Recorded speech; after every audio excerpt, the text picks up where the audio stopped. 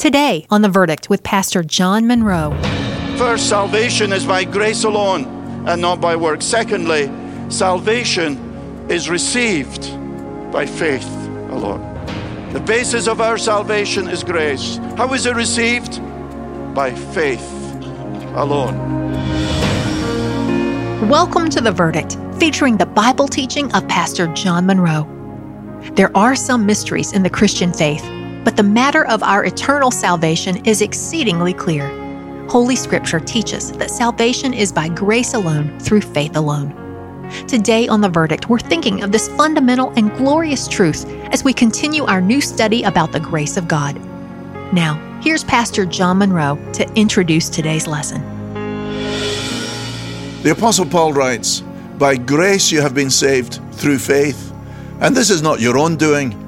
It is the gift of God, not a result of works, so that no one may boast." As we continue this new series on grace, this is essential to understand. Last time we thought of the example of Abraham, who clearly was justified by faith. His acceptance by God was not earned, but given because he had faith in God. He believed. God declared that Abraham was accepted not because he deserved it, but entirely by the grace of God, which Abraham received through faith. So we want to think today particularly on faith. I think you'll find this very helpful as we look once again at the subject of amazing grace. Romans 4 then, verse 1. Paul in Romans is giving an exposition of the gospel of the grace of God. And here he has a very powerful argument. He says, "What then shall we say was gained by Abraham, our forefather, according to the flesh? For if Abraham was justified by works, he has something to boast about, but not before God. For what does the scripture say? Abraham believed God, and it was counted to him as righteousness. Now to the one who works, his wages are not counted as a gift, but as his due. And to the one who does not work, but trusts him who justifies the ungodly, his faith is counted as righteousness. Just as David also speaks of the blessing of the one to whom God counts righteousness apart from works. Blessed are those whose lawless deeds are forgiven and whose sins are covered.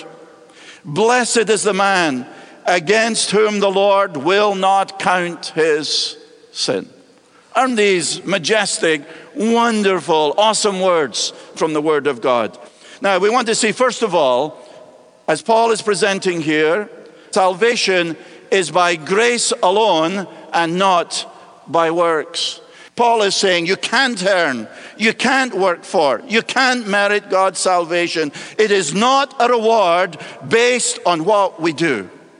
This grace, which is really amazing, is God's kindness, is God's love, is God's mercy to those like you and me who are totally undeserving of it. It's the very opposite of that popular God helps those who help themselves. You do your part and God does his part. The gospel is no, you can do nothing. It's all of grace. It's by grace alone. If you could work your way into heaven, you wouldn't need grace. You wouldn't need a Savior to come and die on the cross for your sins. But Paul is saying here that there is nothing good in us which deserves God's salvation. There is nothing that we can do to save ourselves. You can't buy salvation. You can't work for it. It is given freely by God's grace. God is never in debt to us. God is not obliged to us at all. Salvation is not by works. It's by grace alone. God's amazing grace to those who don't deserve it. Our works look to what we do. Amazing grace looks to what God in Christ has done for us. The price has been paid at the cross. What happens at our conversion? Our sins are all forgiven. You say God just pretends they're not there? No. What happens to our sins in the wonderful plan of God's amazing grace. They are put on Christ, who is our substitute. He dies for the sins of John Munro. He doesn't ignore my sins, but they're borne by Christ.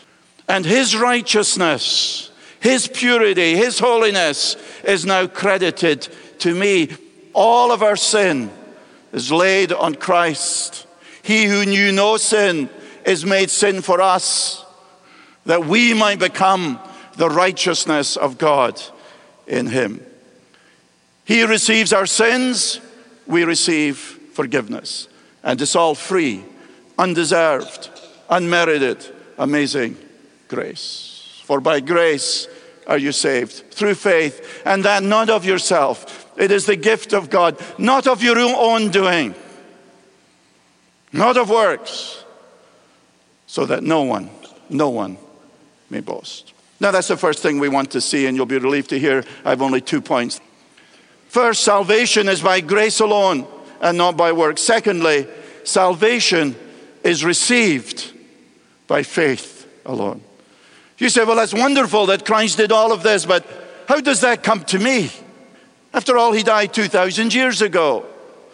The basis of our salvation is grace. How is it received? By faith alone.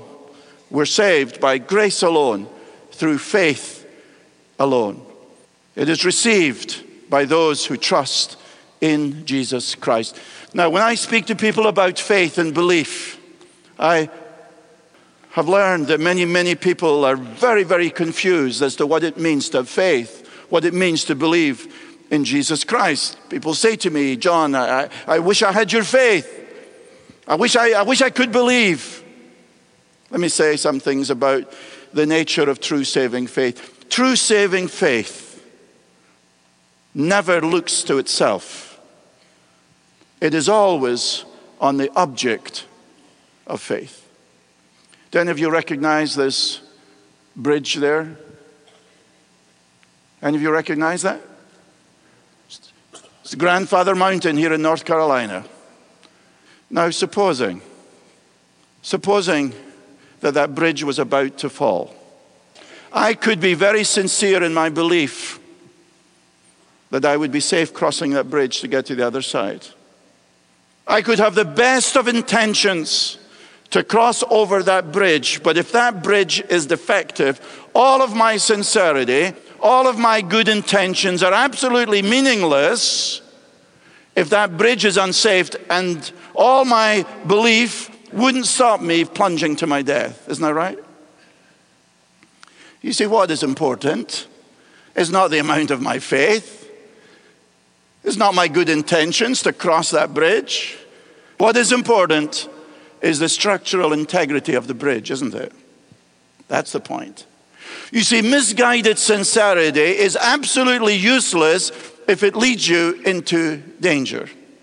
We live in a day where people say, well, we're people of faith. We hear this all the time. Oh, I have faith. I have spirituality. The question I ask is, faith in what? Faith in whom? I don't doubt your sincerity. I don't doubt your good intentions. I don't doubt the fact that you want to go to heaven when you die. All of that is a given. My question is, what is the object, or who is the object of your faith? True saving faith in the Bible always focuses on the object of faith. Your faith doesn't save you. It is Christ and Christ alone who saves you. You receive salvation. You receive God's grace through faith. Not through faith in faith, but through faith in Christ alone. You see, God in his grace has provided a guaranteed salvation. A salvation which will never ever let us down.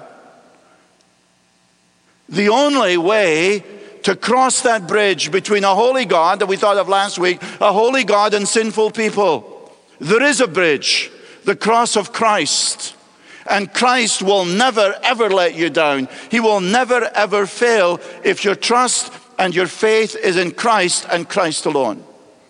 That's why Martin Luther said at the time of the Reformation, the gospel lies entirely outside of yourself. The New Age spirituality tells you you've got the answer within, to look deep within, that you've got the answers within. No, all you've got within is your own sin.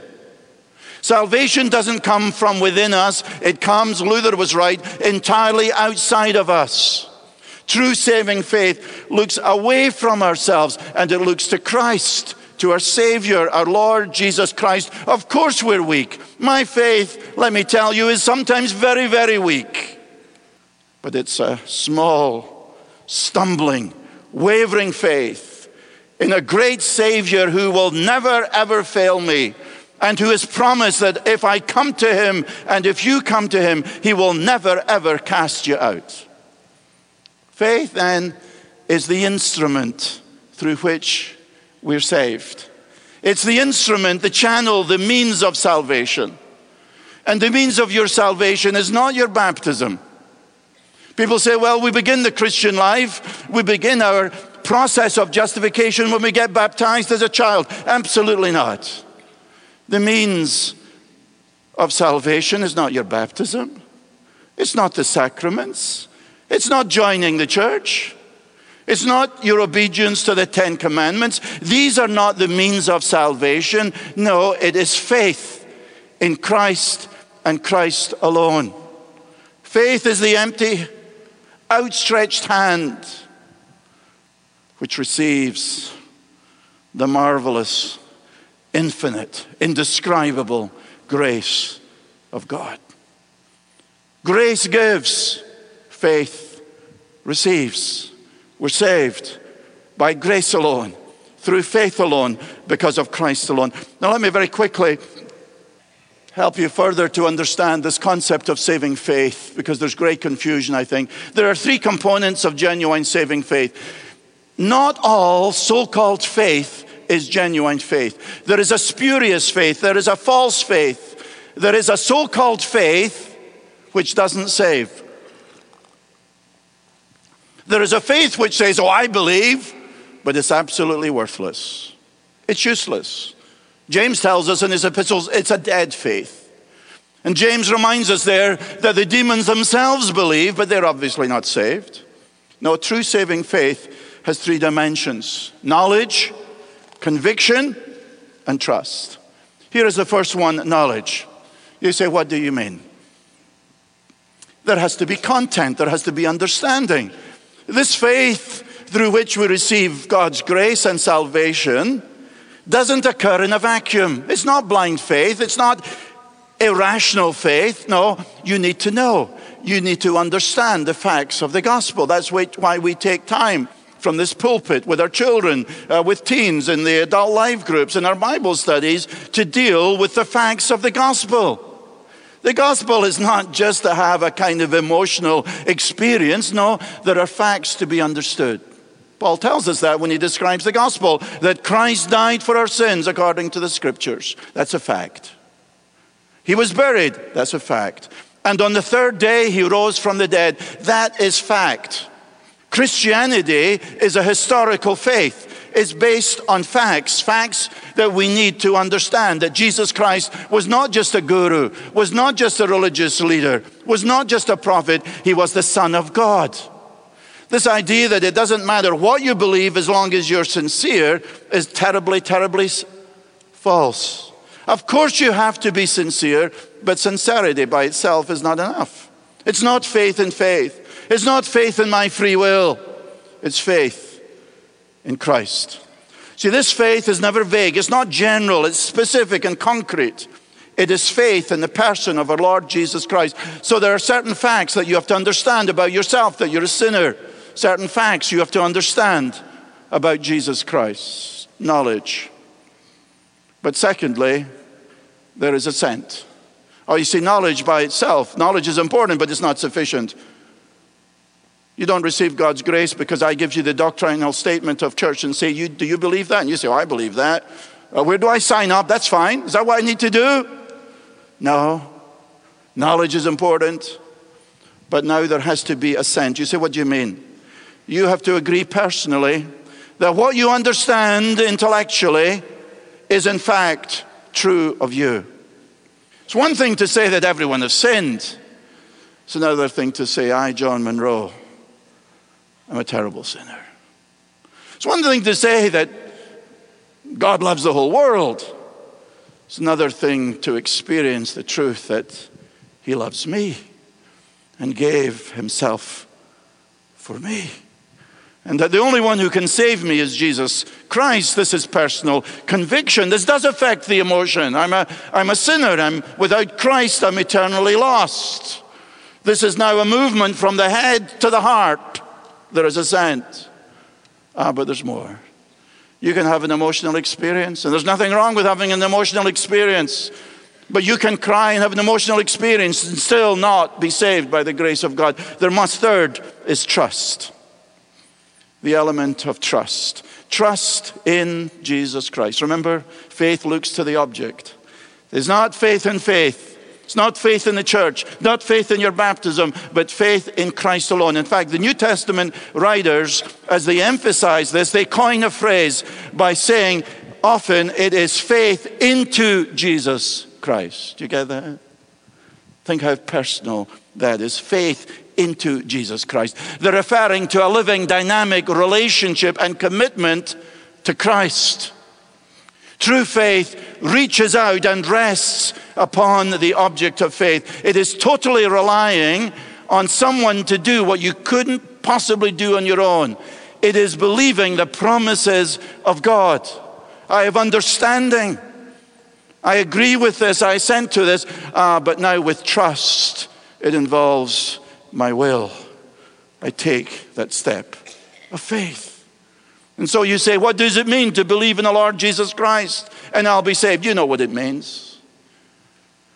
I know what that means. I go to my physician thinking I'm in great shape, and she tells me after examination, running some tests, I'm sorry to tell you, John, you got an illness. In fact, it's a serious illness, and unless left untreated, it's going to be terminal. I don't want to hear that. That's bad news. And she says, do you understand? And I say, yes, doctor, I understand. I'm a bit shocked, but I understand. This is purely hypothetical, by the way, relax. So then she says to me, but John, I've got good news. There is a drug, hasn't been long out, but this drug has 100% success. And I can guarantee if you take that drug, you're going to be cured. I say, that's wonderful, doctor. Sign me up. She writes a prescription. She gives it to me. She's given me knowledge. I have agreed with her diagnosis. I have agreed with her that the only hope of being cured from this disease is through this drug, which she has given to me. Does that help me? Partially. What do I have to do? You know what you have to do. You have to believe your doctor. You have to rely on her advice. And you have to take what the Bible calls obedience of faith. I have to actually take that drug. I have to believe in my doctor. I have to rely on her advice. And when I take that, I have truly believed in her. Before then, it may be purely intellectual. It may be just emotional. Oh, I'm very ill and I'm traumatized by that. Or I may say it's wonderful that there is this drug, but I have to take that drug and then I have believed. That's it. Faith reaches out and trusts in the person of Jesus Christ. The whole person, the intellect, the emotion and will are all involved, as it were, in embracing Christ. And as I do that, as I come to Christ, I find that before I ever came to him, he's coming to me. And a miracle takes place. My sins are forgiven. And I'm transformed by the amazing grace of God. God's way of salvation is through faith alone, because of Christ alone. And you may be here today and you believe facts about Christ, but you've never placed your personal faith in Christ. You may believe with your head, but you've never believed with your heart. You may come to church, but have never come to Christ. You may profess salvation, but have never possessed salvation. You may believe that, but have never believed in. You may have a religion of Christ, but never have a personal relationship with Christ. This morning, will you not now trust Christ? The New Testament gives us a beautiful illustration of this, of a woman who had an illness for 12 years, incurable, spent all of her money, on doctors and just became worse and worse. And then she heard about Jesus Christ, that he could cure her. And one day, in the midst of the crowd, this dear woman exercised faith in Christ. She came in the middle of the crowd, didn't say anything, but stretched out her hand and touched the fringe of his garment. And immediately, she was healed. She didn't make a deal with Jesus. She didn't say she was going to do anything. She was not healed by some great resolution. She was healed by Christ. And her faith brought her into contact with the only one who could heal her. This is salvation God's way. Do you believe that Jesus Christ can save you? Do you believe that he died on the cross for your sins? As we begin this series on grace, I want you to be under no illusions today. Will you stretch out your hand and touch Christ? Perhaps you're hesitating to come to Christ because you think you've messed up so badly and you've got to clean up your life. No, let me remind you that God's grace is life transforming. He will clean you up. You don't get yourself well before you go to your physician. You go to your physician because you are sick. And Christ welcomes the sick and the brokenhearted and the bruised and the depressed. Welcomes you and he welcomes me. Will you come? He will cleanse you. He will transform you. I invite you to come. Come and stand here and say, I want to receive Christ as my Savior. There are some of you who have received Christ and you've never publicly confessed him. Here is an opportunity for you. Among your community of believers, your brothers and sisters who love you and care for you and would love to pray for you, to come. There are some here this morning, and yes, you are saved by God's grace, but your heart is very cold. And God's grace, which should motivate you to serve him and to love him, sin has come, and you need to receive his forgiveness. You need to rededicate your life to Christ and understand that this grace not only saves your soul, but it transforms your life. Why are you living a second-rate, mediocre, compromised Christian life? Will you come? You say, how do I come? Come just as you are, without one plea, but that thy blood was shed for me, and that thou bidst me come to thee, O Lamb of God. I come. You're listening to The Verdict with Pastor John Munro and a lesson titled Grace Alone Through Faith Alone. To revisit any of these daily messages, just go online to theverdict.org. Today we're continuing a new lesson all about the grace of God and what it really means to be saved by our Lord Jesus Christ. To help you go deeper into these important subjects of eternity and salvation, and to find these answers in the Word of God, we want to send you a special booklet by John entitled Eternal Security, Finding Certainty in a Chaotic World.